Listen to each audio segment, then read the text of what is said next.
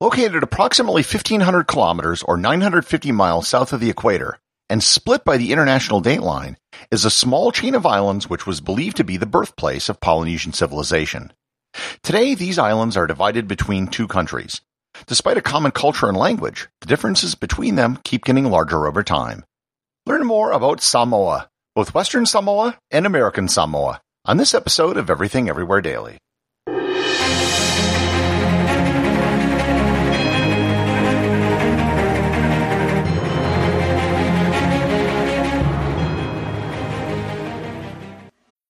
This episode is brought to you by Bumble.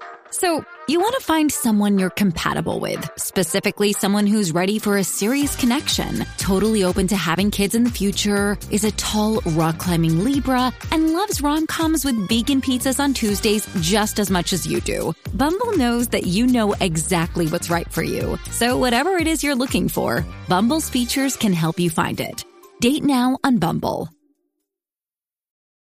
This episode is brought to you by Reese's Peanut Butter Cups. In breaking news, leading scientists worldwide are conducting experiments to determine if Reese's Peanut Butter Cups are the perfect combination of peanut butter and chocolate. However, it appears the study was inconclusive, as the scientists couldn't help but eat all the Reese's. Because when you want something sweet, you can't do better than Reese's. Find Reese's now at a store near you.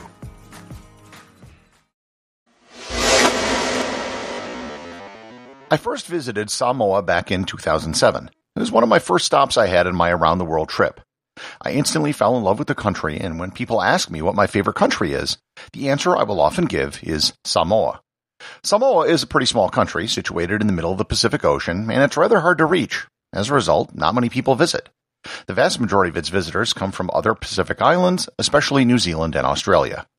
Before I go any further, I should mention the pronunciation. I'm going to be using the Samoan pronunciation, which is putting the accent on the first syllable and using an elongated A.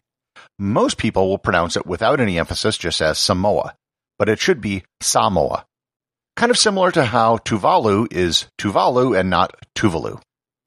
The history of Samoa dates back about 3,000 to 3,500 years ago, when the islands were settled by the Austronesian people who were working their way across the Pacific Ocean. The ancestors of the Samoans are called the Lapita culture, and they began their expansion eastward from what is today considered Melanesia, just to the east of the island of New Guinea. The early history of Samoa is intertwined with the islands of Fiji and Tonga. Fiji lies southwest of Samoa, and Tonga is south by southwest. These islands were the closest, and so this is where there was the most trade and communication. Over 1,000 years ago, in the 9th century, the Samoan Empire was established, also known as the Tui Manua Empire or the Tui Manua Confederacy.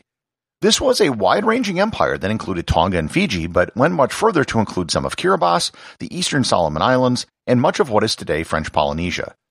It was loosely ruled, as you might expect, given the vast distances and time it took to travel. This began to fall apart around the year 1050 with the rise of the Tui Tongan Empire. Eventually, the two largest and westernmost islands in Samoa, Upolu and Savaii, came under Tongan control and remained that way for several hundred years. It was during the Samoan and Tongan empires that Polynesian expansion began, which resulted in the settling of islands from Hawaii to Easter Island to New Zealand. This is the reason why Samoa is known as the Cradle of Polynesia. This was also one of the last migrations of humans to parts of the earth that had never been inhabited before. The lateness of this migration is one of the other reasons why Polynesian languages are still so similar to each other. The next big change in Samoan civilization occurred in the 18th century, when first contact was made with Europeans. The first European to spot Samoa was the Dutch explorer Jacob Roggeveen, who saw it in 1722. However, it wasn't until the early 19th century that significant contact with Europeans began. In the 1830s, missionaries began visiting Samoa with the intent of converting the local population to Christianity, and it was very successful, as you'll see in a bit. There was also interest in Samoa commercially from Germany, Britain, and the United States.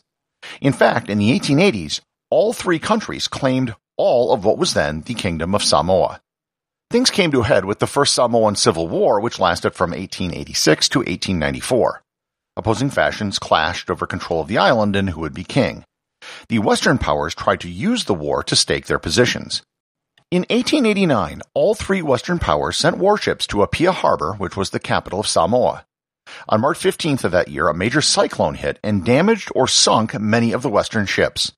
145 Americans and Germans were killed.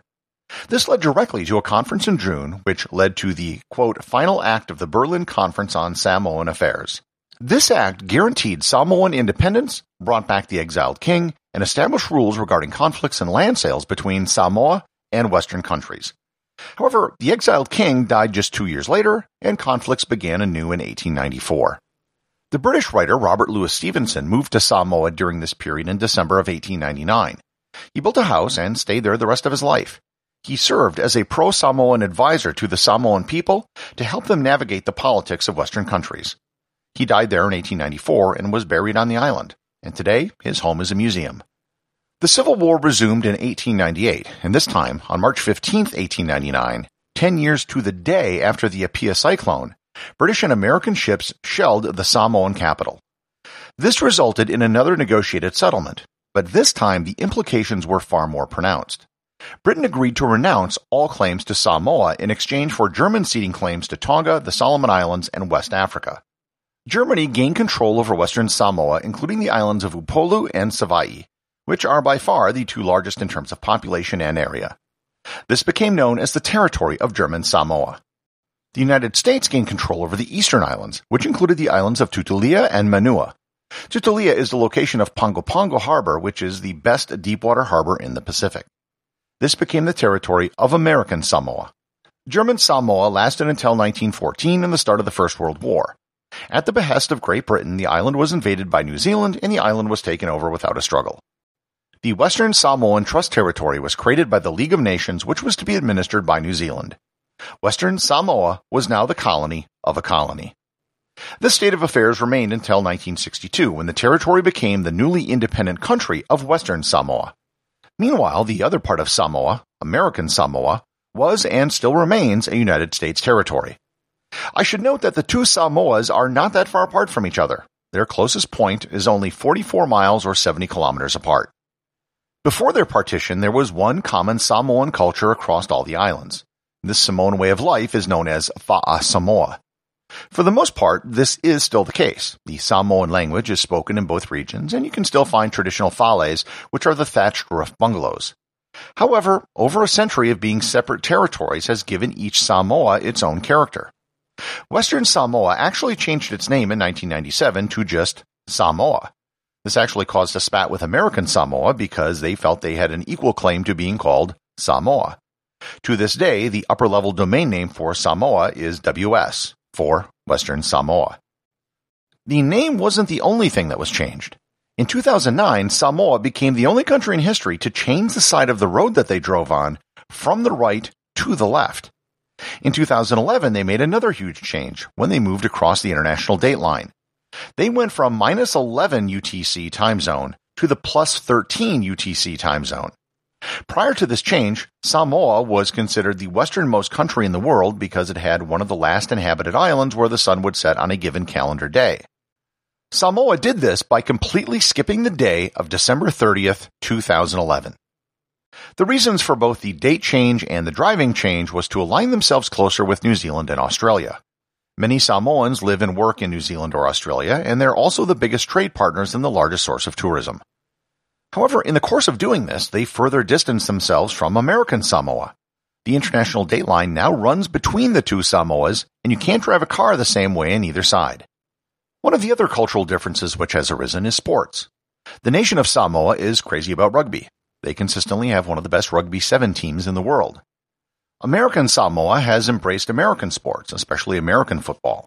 There have been several dozen players with American Samoan roots who have played in the NFL, including such standouts as Junior Seau, Tua Tagovailoa, Marcus Mariota, and Troy Polamalu.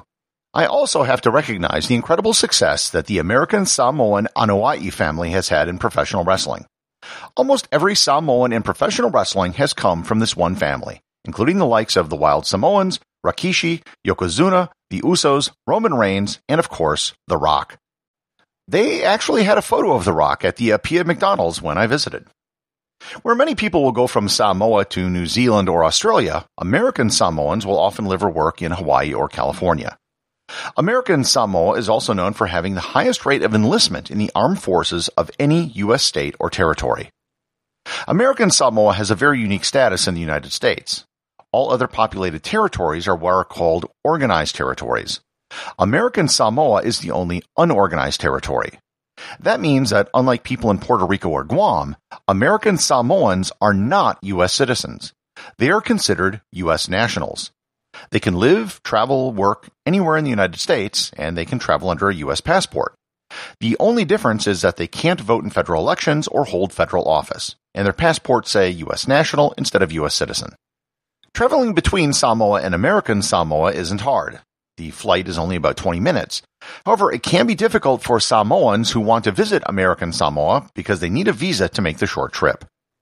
American Samoa is home to American Samoan National Park, which is one of the 63 national parks in the United States. Both Samoans are profoundly Christian countries. In the nation of Samoa, 98% of the country professes to be Christian. However, the odd thing is that no one denomination is predominant.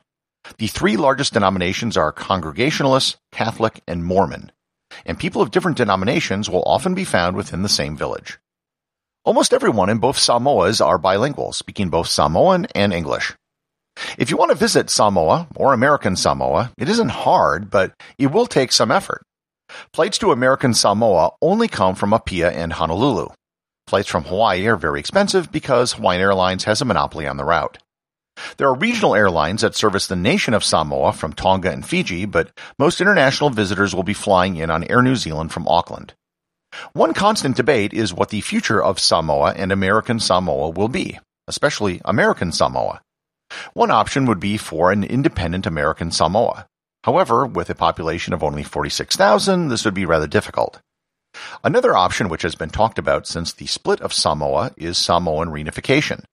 A combined country would have a population a bit under 250,000 people, and it would certainly be easier for family members on each side to visit each other.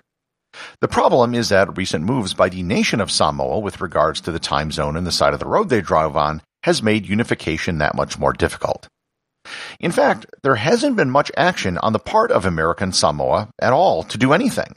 They have a high degree of autonomy in managing their own affairs, but they also have the financial and military support of the United States behind them. Both Samoa and American Samoa are great places to visit, and the people there are friendly and welcoming. Most people only think of Samoa as an exotic, faraway place, but visiting is actually quite doable, if you're willing to make the effort. Everything Everywhere Daily is an Airwave Media podcast. The executive producer is Darcy Adams. The associate producers are Thor Thompson and Peter Bennett. Today's review comes from listener Webbs Andrew over at Podchaser. They write, "The best thing to come out of COVID. Gary started this podcast because he couldn't travel and put his curious mind to work on this daily pod that's entertaining, fascinating, and bite-sized. It really does span everything, and each subject he manages to make interesting because each is interesting to him. I'm more of a science and history nerd, and this pod definitely appeals to that, but even the sports subjects I find entertaining. And he has a great speaking voice. As long as he can make more episodes, I'll be listening. Thanks, Gary."